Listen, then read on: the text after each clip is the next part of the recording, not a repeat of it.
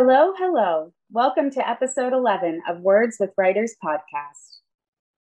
This podcast is brought to you by Canadian Authors Association, Toronto Branch. We are a membership-based organization for writers in all levels, areas, and genres of the writing profession. We are your hosts, Chris Gorman and Brandy Tanner. Thank you for joining us for this, our 11th episode. Today, we'll start with the usual overview of our Canadian Authors Toronto events and some upcoming writing contests. And then, lucky listeners, we are going to bring a little romance into our lives and yours with this month's special guests. That's right, Brandy. Lilith Darville is here to share an excerpt from Tate's Tale, Book 1 in the Sexy Sins Afterlife Retreat series, followed by Shauna James reading from her novel, Despite the Devil, from her They Loved collection. You definitely want to stay tuned for these two heart-racing readings and the follow-up chats about their inspirations and the romance writing genre. Oh my, I'm swooning already. Well, let's not waste any time then. Chris, you went to the Canadian Authors Toronto Open Mic Night on February 25th. Care to tell us about it? Yeah, for sure. Honestly, it was one of our best open mics yet. I mean, all of our open mics are amazing. But what I loved about this one was our diversity. You and I have talked a lot about how important that is to us, but it was really awesome to see it in action. And they all brought completely different stories to the table. We had some fantasy, some brilliant poetry, a supernatural thriller, and even a play. And the readers, they all spoke with such passion. Oh, that sounds so awesome. And our open mics are always crowd pleasers, so can't wait for the next one. Well, our next event, Tips from Across the Table, will be held via Zoom on Thursday, March 25th from 7:30 p.m. to 9:30 p.m.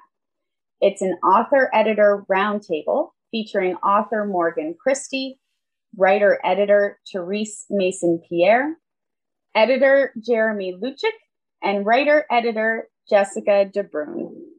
This event is free for members of Editors Toronto and Canadian Authors Toronto, and $7.50 for all non-members. We hope to see you there. Yeah. And as always, stay tuned to our event calendar at canadianauthors.org/Toronto/events for details of our upcoming events in April and May. So that brings us to the writing contests. Brandy, what are some of the amazing contest opportunities coming up? Well, for our loyal listeners who write poetry or short fiction, then maybe Grain Magazine's 29th annual Short Grain Writing Contest is for you. Submit your entry of one or two poems, no longer than 100 lines each, or one or two short stories, no longer than 2,500 words each, along with the $40 entry fee by April 1st. You could win the first prize of $1,000 in each category, second prize of $750, or third prize of $500, and all winning entries will be published in Grain Magazine. Or how about a humor writing contest? Now in its 20th year, the Wurgle Flomp Humor Poetry Contest seeks today's best humor poems. There is no entry fee, and the contest is open until April 1st. Enter your funny poem for the chance to win first prize of $2,000, second prize of $500, or one of the 10 honorable mention prizes of $100 each. The top 12 entries will be published online. That sounds like an amazing contest. Even the name Wurgle Flomp just makes me smile. I know, isn't that awesome? I want to submit just because I like the title of the contest. Yeah, it must be fun to be a judge for the humor poetry contest. Another one I bet is fun to judge is for our young listeners out there, ages 14 to 19. The Stephen Leacock Student Humorous Short Story Competition 2021 is accepting submissions of humorous stories or personal memoirs with a maximum length of 1,500 words from now until April 15th. For the $5 entry fee, you get a shot at the first prize of $1,000, second prize of $700, or third prize of $300. and all 3 winners receive 2 tickets each for the Laugh with Leacock night on June 4th. Now, since next month is National Poetry Month, we will end the contests with the Contemporary Verse 2 2-day poem contest. This annual contest challenges you to write an original poem in 48 hours with one catch. The final poem must include 10 words provided by the contest runners. To participate, you must register by April 16th to compete in the contest from April 23rd to April 25th for an entry fee of $26 for registration, plus a 1-year subscription to Contemporary Verse 2 magazine, or $16 for registration only. The prizes are $500 for first place, $300 for second place, and $150 for third place. And as always, you can see complete details of these contests and more at canadianauthors.org/national/links/awards-competitions. And that wraps up the event and contest portion of our show. Now kick back, grab your glass of wine or mug of tea, and get ready for some love with this month's guests, Lilith Darville and Shauna James. Please be aware there is some language in the first reading you may not want younger listeners to hear. All right, here we go.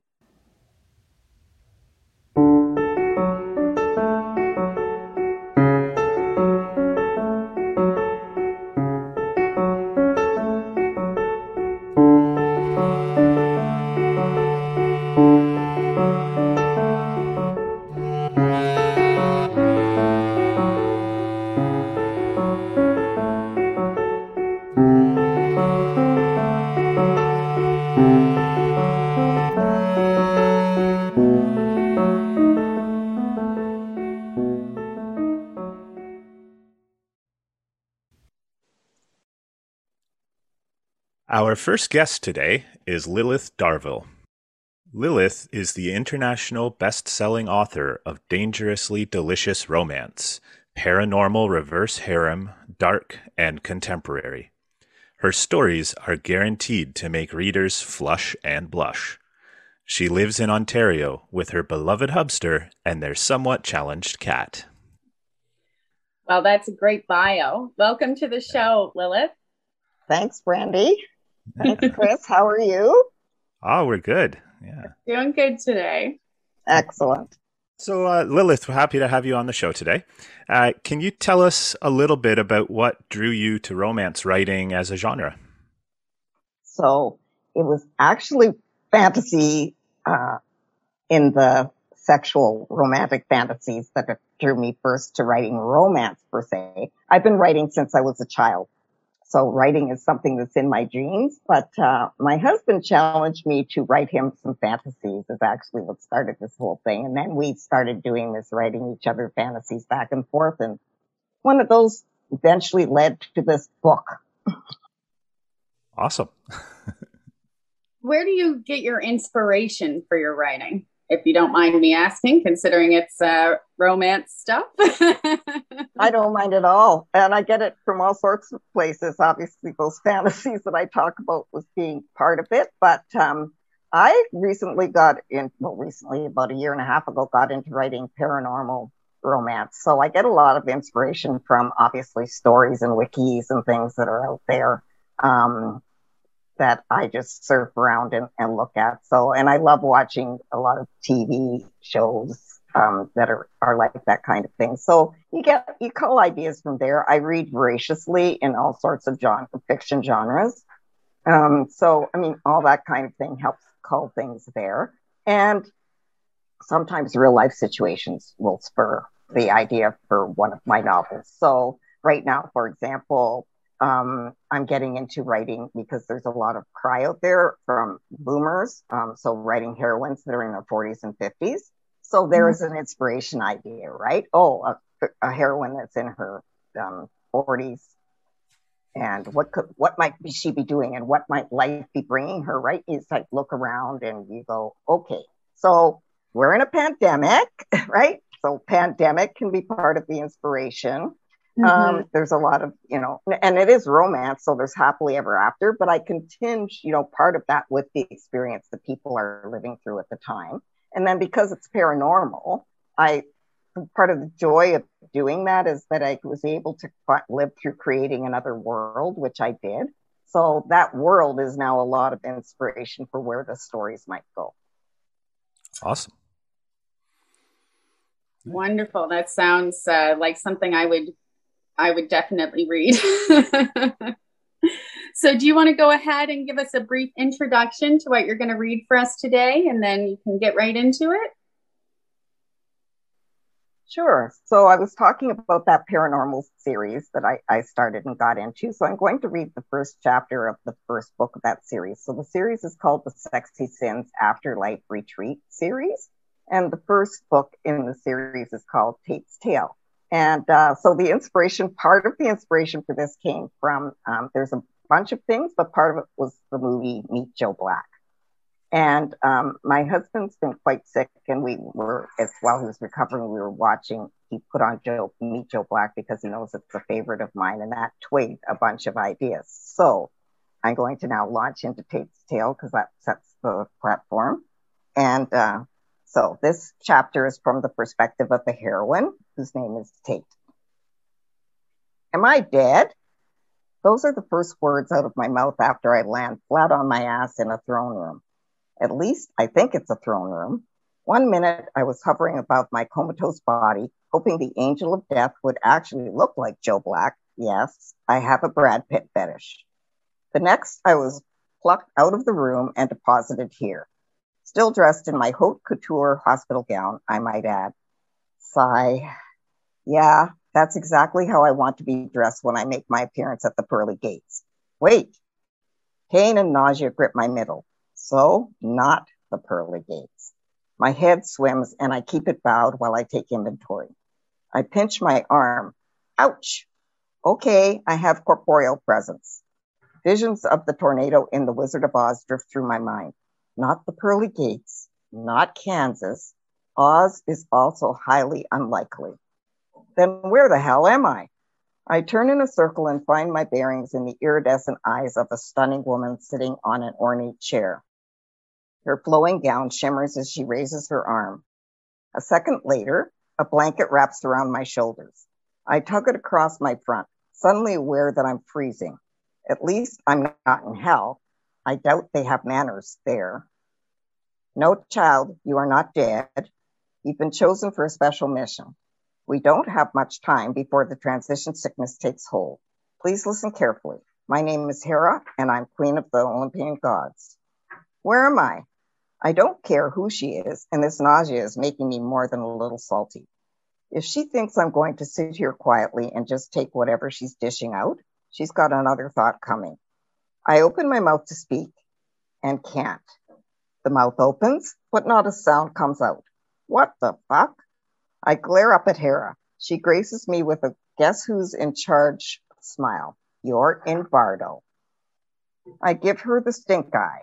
I studied the classics in university, and I know that as Queen of the Gods, she has few redeeming qualities. She looks down at me and smiles. Don't believe everything you hear. I'm sure I have many good traits. Name 2.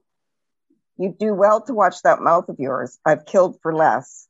So, she reads minds. Great. Bardo is the realm between realms. Welcome. This will be quick because we have very little time before the Ascension Cold Fever takes over. Right now, your earthly body lies in a coma, allowing you to do the work we need. You will take over as director at one of our schools for one of your Earth months. Delight battles pain as I realize what she's saying. If this is the afterlife, I can find out what happened to my husband, Bob. Find out if our love was so pure that he's gone on to another life. My heart hammers with fear and hope. Maybe, just maybe, my teeth chatter so hard I'm scared they'll chip, but I manage to stammer out the words. Is my husband here? Yes, he's here doing the work he needs to do. My heart does a happy dance, dampened by this damned sickness that's overtaking me. I need to see him. Child, I'm going to speak in your vernacular. Refuse to do this work for us and we'll pop your ass right back in your body where you can wait another 50 years to see your beloved Bob. Or do the work you've been chosen for and spend the rest of eternity with him. Well, that was clear. At least I know how to run a college, but you can't solve organizational problems in a month. Definitely not. Nothing much gets done in the first 90 days if any manager worth her salt is doing the job properly. And if this examination center of yours isn't in order in a month, I so want to give her the stink eye again, but she's just so damn intimidating.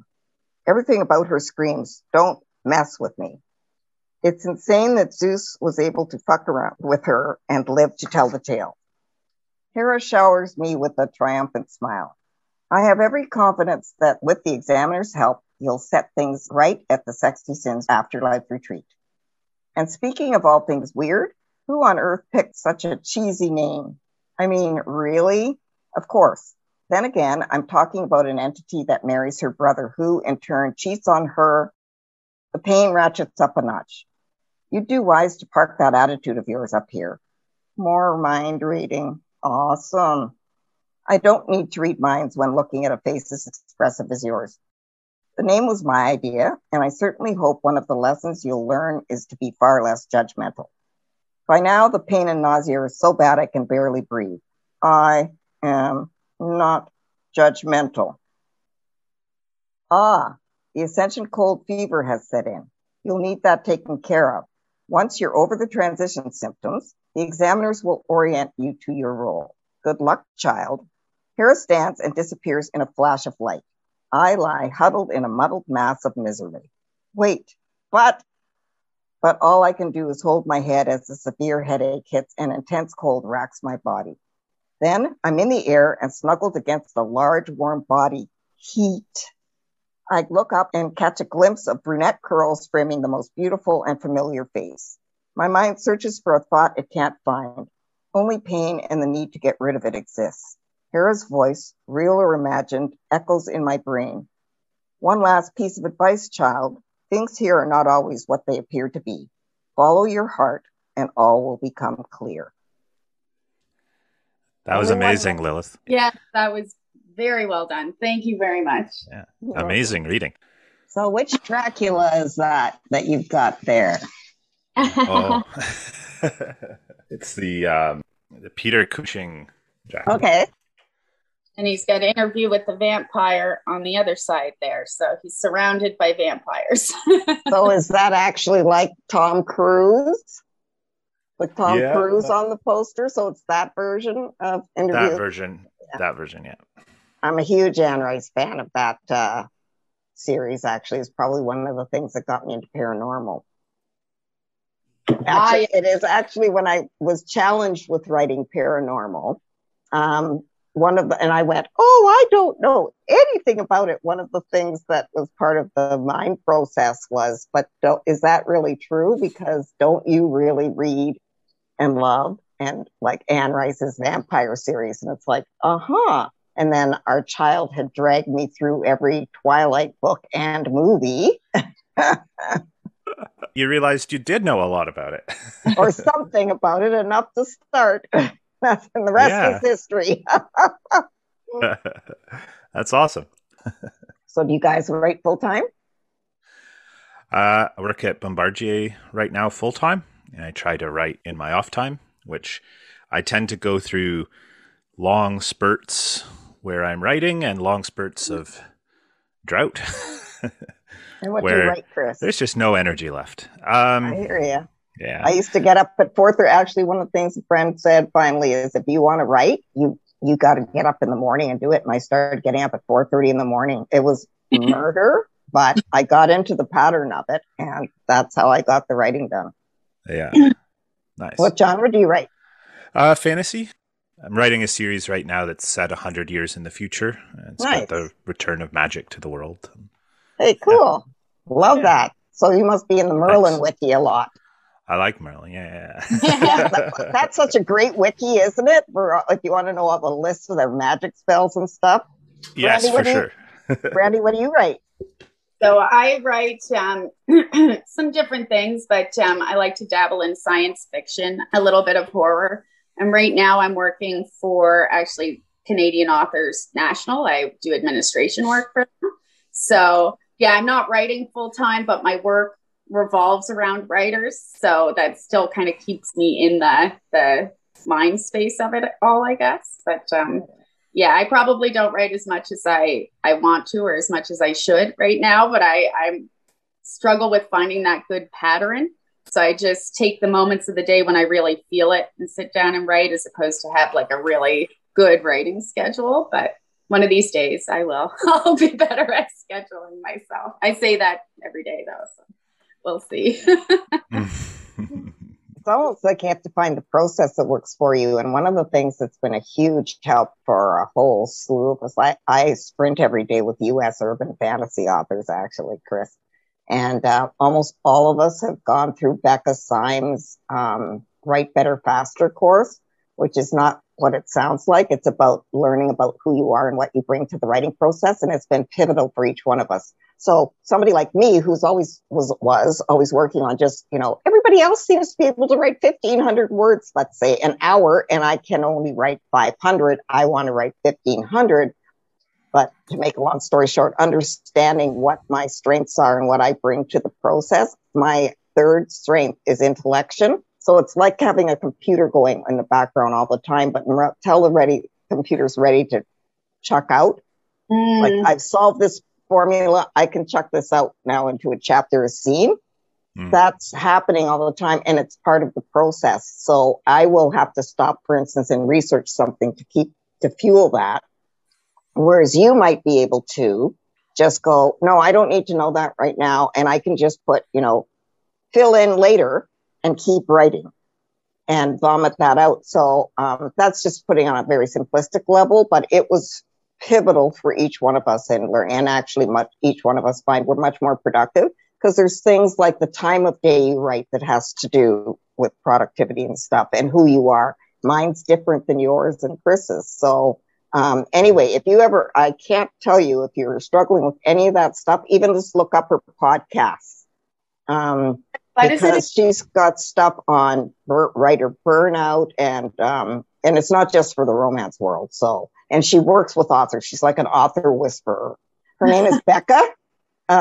We truly do call her that. Becca, Becca, Syme, Syme. And yeah, she's got a slew of podcasts on. She's got a channel, I think, or a stream that's Write Better Faster. She's got a stream on burnout and whatever. You'll see. Yeah, I'm going to check her out. Yeah, it is so, like, it's made such a huge difference to each one of us, in particular the ones of us that are still working.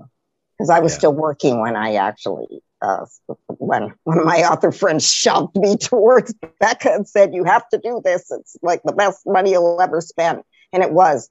I took her course, but and I had already done most of the personality profiles and stuff, because that's something I studied on my work side. But it was worth whatever it was, $200 it was, because of the individual. Like the course laid the groundwork on understanding it if you don't know about things like Clifton Strengths and Myers-Briggs and that sort of thing. So you learn in general the philosophy behind it. Then she has 2 or 3 one-on-one hours with you and actually drills down and talks about who you are and what your process is and how things work for you. What would be red flags that will get in your way? Chris, it might be for you that this is something that would be helpful for you to get in more words at times. Anyway, I could go on for days. I'll shut up now. No, it's good. Great. An individualized approach, because we're all so very different. We all process things so differently, right? And that sounds really, I'll look her up. And I like that she combines a bunch of, like, it's not just I'm a Clifton Strengths person. There's a lot of it that's around that, but she folds in other personality things that are well researched and studied. And adds that to the picture. So it's quite a broad individual picture that you're getting. Yeah.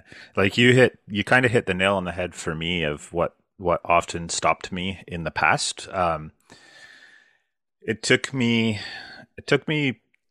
a long time, almost 20 years, to write my first book. And the large portion of that was because I would be going really good, and then I would hit a spot and be like, oh, I have to research more of this. I need to understand more of this. And it's not fully fleshed out. And then before you knew it, I hadn't written anything for months. And then that just kept going, right? And the way I eventually broke through it was I forced myself to hit that spot and then say, note, come back later, keep going. And once I did that, I was able to actually do okay. Well, you made me feel better, Chris. I've been writing one for 6 years now, and there's no end in sight. So you make me feel better if it took you a while. So if I can make you feel better, I think that if I went back, I did at one point, it might have been 1992 that I actually put my first fiction words, because our branch was well active. And I started writing erotic romance. There was a line that came out, I think it was a UK line, Black Lace. It was written by women, and it was like erotic romance. Some of it really trashy, some of it really good. And we have a bookstore here that's called Wordsworth, which is like our literary book, independently owned bookstore.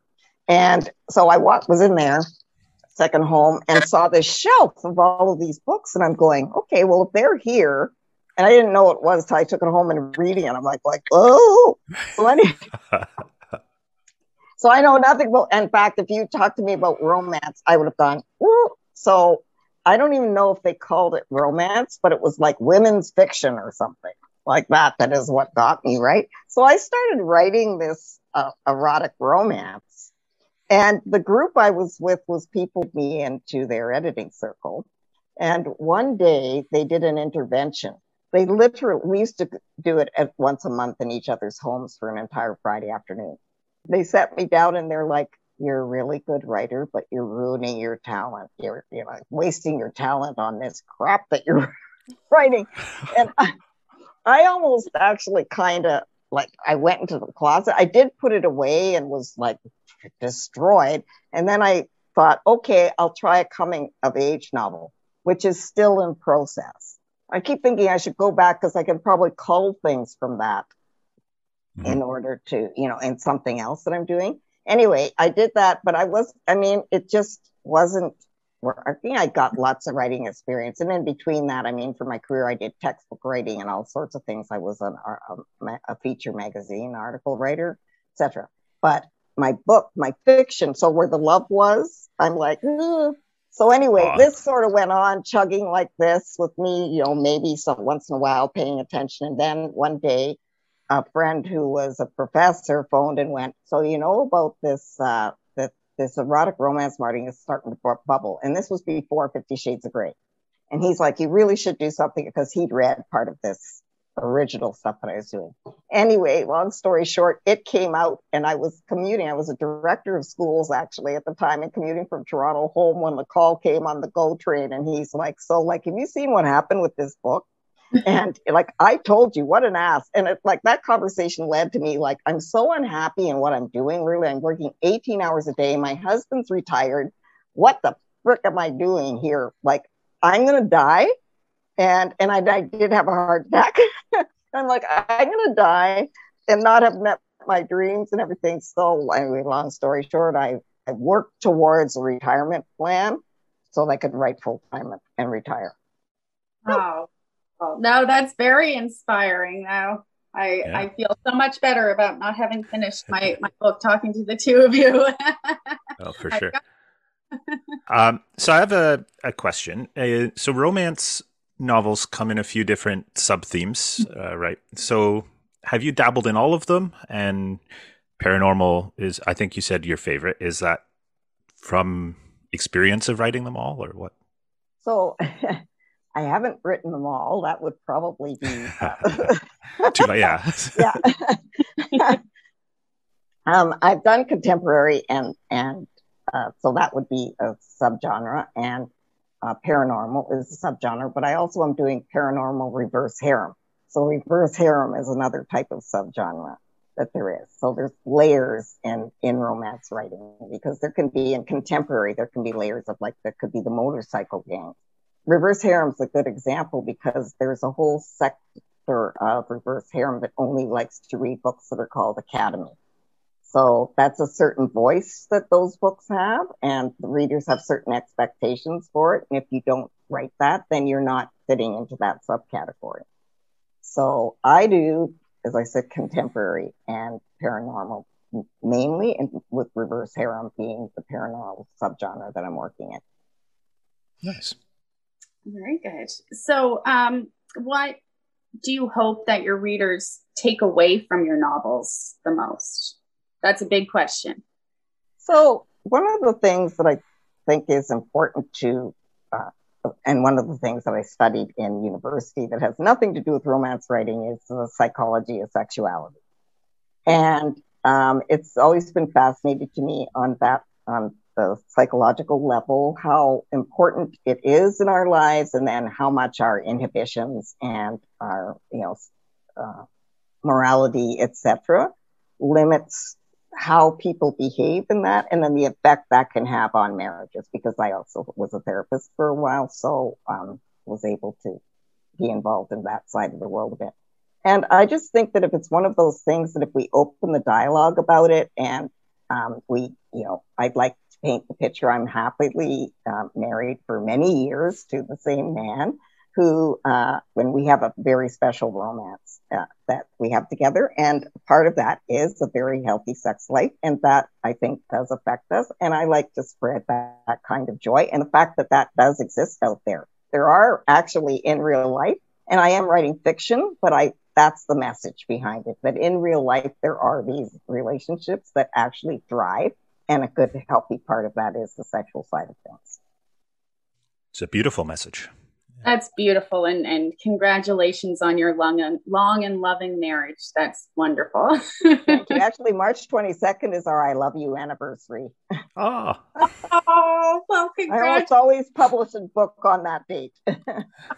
I love it. That's amazing. Yeah.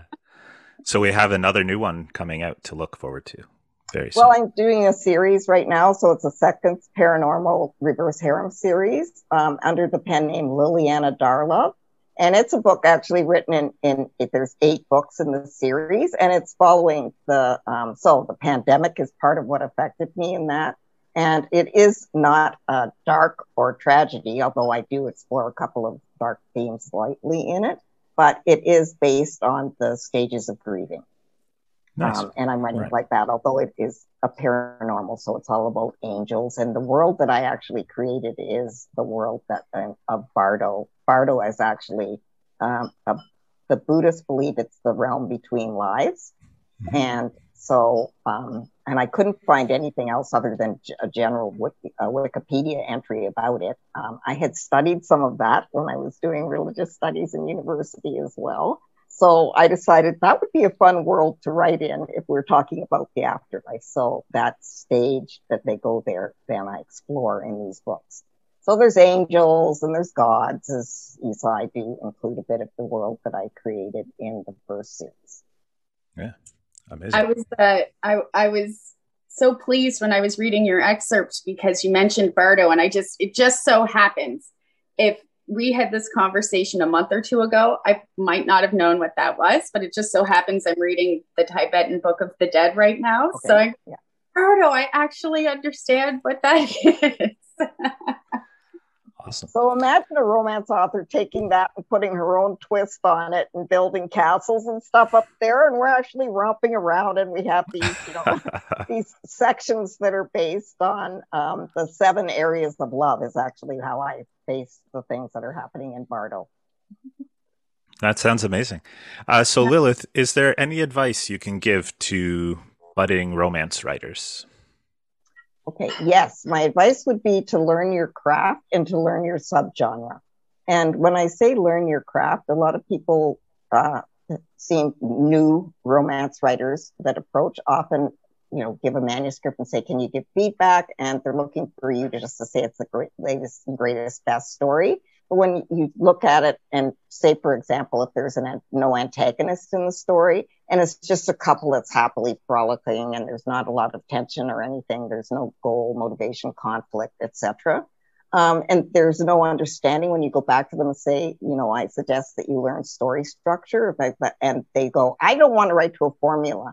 And a formula is very different than learning the structure of writing. It's like screenwriting. I liken this to new authors. I say, Like, you have never seen probably a good screenplay that doesn't have the dark moment at the end. And I'll take them to action movies, for example, right? And that's an expectation, that level of conflict. So learn your craft and learn your subgenre. Right. That's excellent advice. And also, like, maybe we don't want to write to a formula all the time, but the formula is the formula because that's what readers expect, right? But the formula is a structure. And I really do want to make that difference, because formula implies they're telling you how many sex scenes to write and where that you have to put this.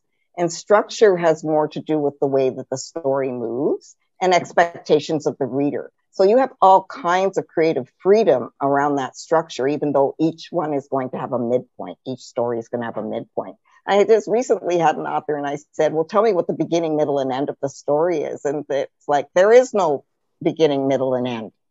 And, like, how do you start with that? That's going right back to fundamentals, because it's not a story. It's not a fiction story if it doesn't have a beginning, middle, and end. Can you imagine a movie without a beginning and a middle and an end? Like, what are we watching? Even a documentary has a beginning, a middle, and an end,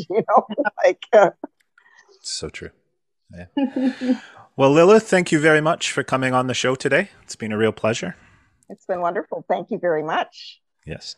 And for fans of romance, you can find Lilith's work at lilithdarville.com. Is there any social media links that people can follow you at? Or?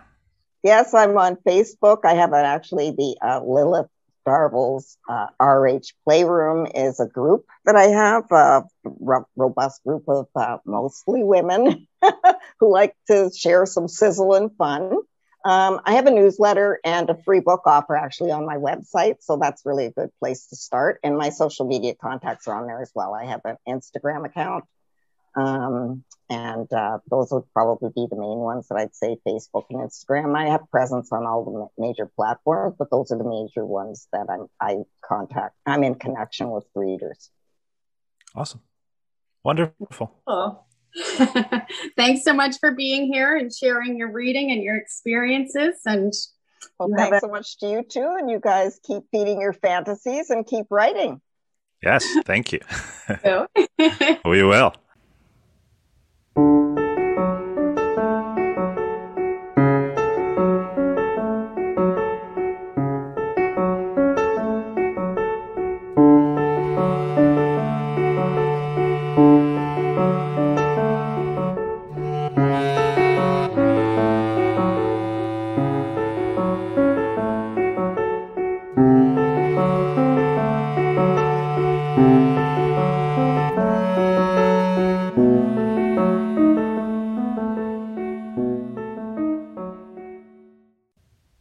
When author Shauna James is not instructing at university or writing in her favorite coffee shop, she spends much of her time reading, hiking, traveling abroad, and catching her favorite football games on Sunday afternoons.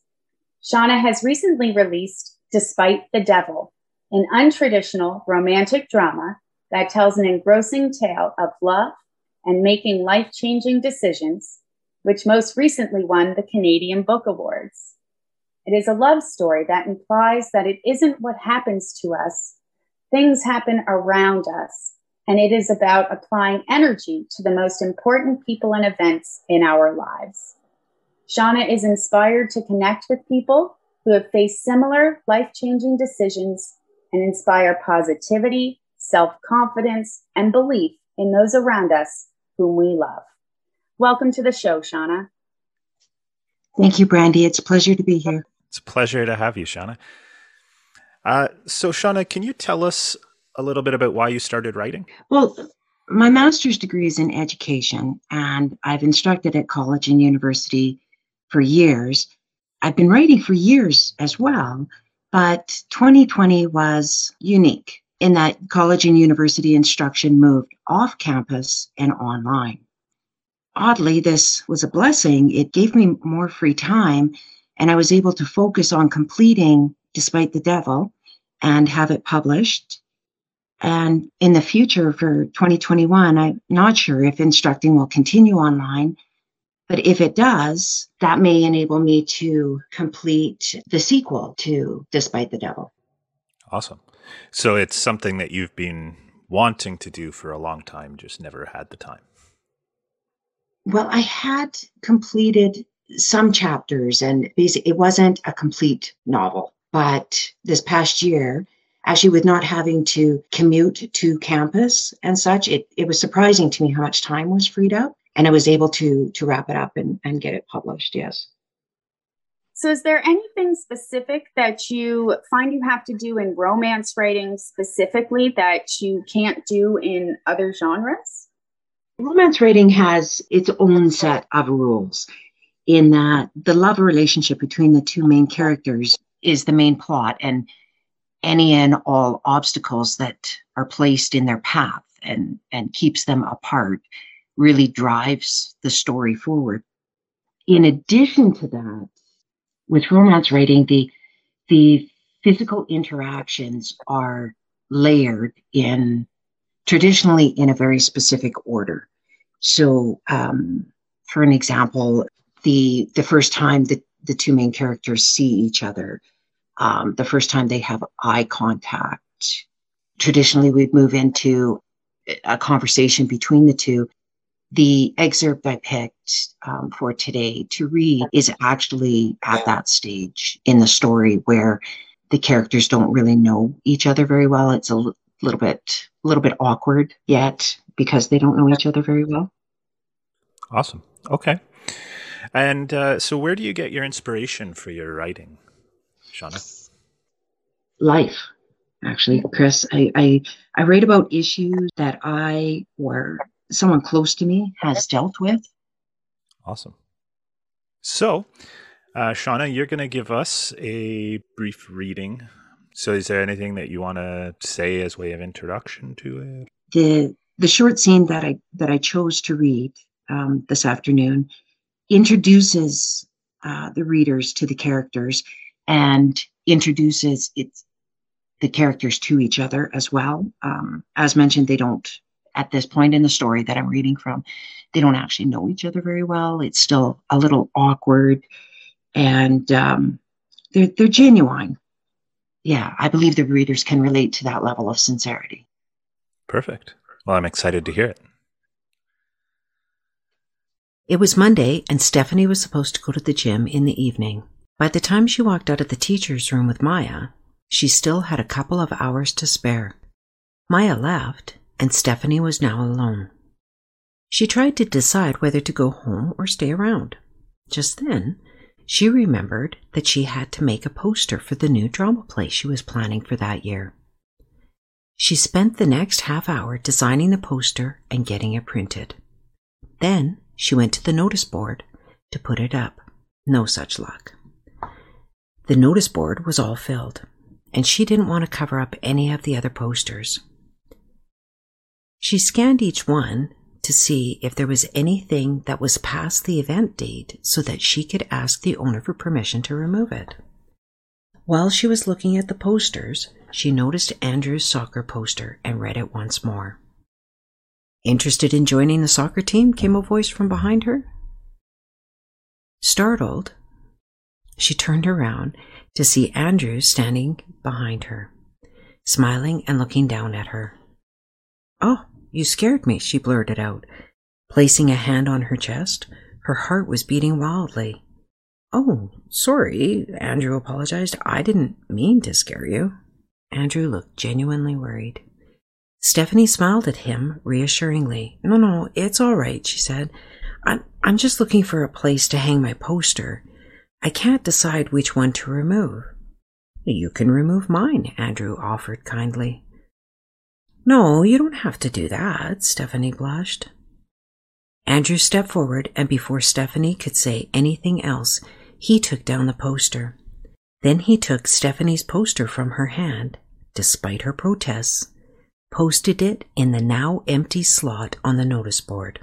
"Don't worry, I already selected my team, and I came here to take it down anyway." Stephanie couldn't discern whether he was telling the truth or being sweet to her. She was glad that her poster was now on the notice board, though. occupying a prime spot that could grab lots of attention. "Oh, you're too nice," she complimented him. Andrew smiled and said nothing.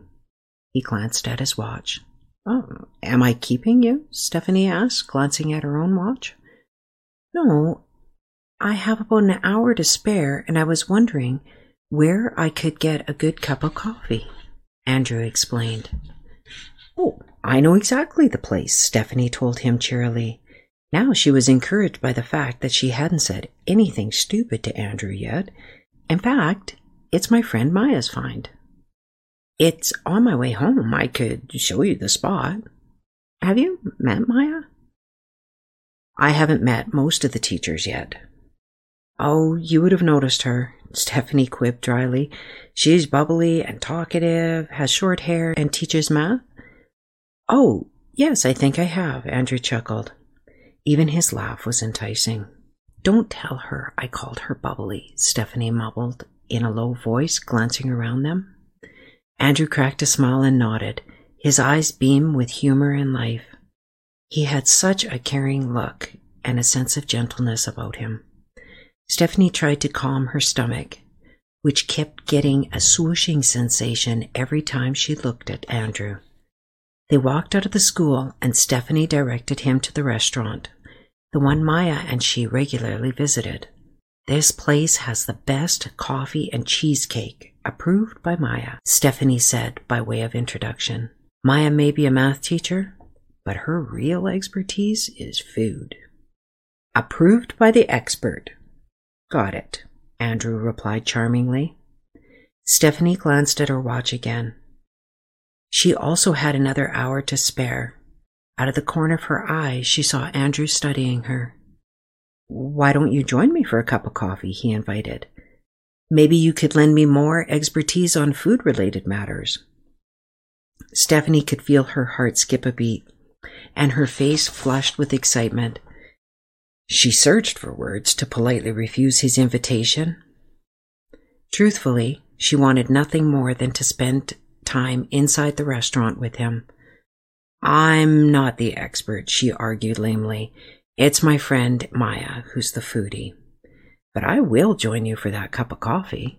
"Consider this an apology for bumping into you the other day," Andrew added, and held the door open for Stephanie to enter. Stephanie stepped inside, her mind screaming, be cool, don't show him how much you like him." Thanks so much for sharing that reading with us, Shauna. That was really lovely. We know Despite the Devil was published in November 2020. Tell us a little bit about how you marketed it and what you found for marketing was effective and maybe what was not as effective. In the year 2020, it was just a little bit different. Social media is fantastic for bringing forth awareness. I'm not too sure if it's the best advertising avenue, but really strong for awareness and gathering a following of similar interests. Reaching out to various book clubs, I feel works really well. There are wonderful advertising avenues. As I mentioned, I'm not too sure if any given social media forum is the strongest advertising. However, a little bit of trial and error. I believe that different genres do better in different various environments. In addition to that, the traditional book readings has been a little bit more challenging as of late, but excellent opportunity to reach out and meet people of similar likes. Yeah. And you're fairly active on Goodreads, I believe, right? How do you find that? Well, I've heard some negatives. My experience has been positive. I find like-minded readers, like-minded authors there. It's quite an amazing resource. Reaching back to the marketing, they do have a few different marketing opportunities in addition to just reaching out to readers and fellow authors. Can you give us some advice to any budding romance writers out there? One little tidbit to help them become more established? My advice would be to write what you love, Brandy. Write what you love. I think that when writers are genuine, it comes across in the written word, and readers can truly appreciate this. That makes so much sense, right? There's no sense in someone who's really into romance, for example, trying to write maybe something in the horror genre, unless they're also really into that, because it's just not going to come across authentic to the readers, right? Exactly. Right, The Devil is from the They Loved collection, right? Did you want to tell us a little bit more about that series? I have started the sequel to Despite the Devil. It would be the second book in the They Loved collection. Wonderful. We'll stay tuned. You'll have to let us know as soon as that's coming out. And is there anywhere specific that listeners can buy Despite the Devil? It is available on Amazon, Apple Books, Barnes & Noble, Kobo, Scribed, Overdrive, through libraries, Hoopla, Baker and Taylor, Viblio. The audiobook is also available through Google and Kobo, Audible, Nook, Scribed, Chirp, Overdrive, Hoopla again. Good. Lots and lots of avenues for our listeners to buy your book from. Absolutely. Wonderful. Well, thank you. And thanks for coming on. Thank you so much for being on the show with us. Thanks, Chris. Thanks, Brandy.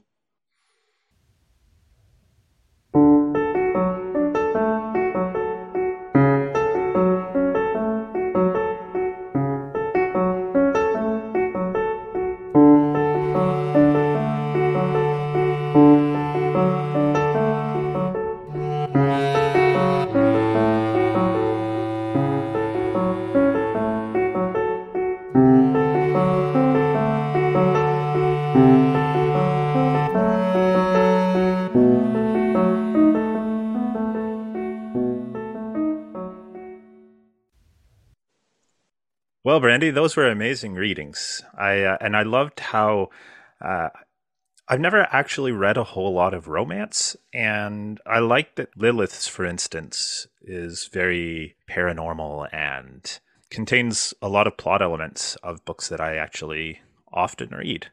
Yeah, I'm with you, Chris. I know neither of us read a lot of romance. That's part of why we wanted to do this episode, because we know lots of our listeners like to read the more romantic themed books. And with Shauna's reading, I mean, of course, I loved Lilith's too. Shauna's was nice because it gives you that feeling, you know, when you're younger and you have a flirtation with someone and you're nervous and you're sweaty and just kind of, you know, make you remember what it's like to be in high school again, so to speak. So yeah, big thank you to Lilith and Shauna for being here today and sharing the love. Yeah. And that's our first romance themed episode.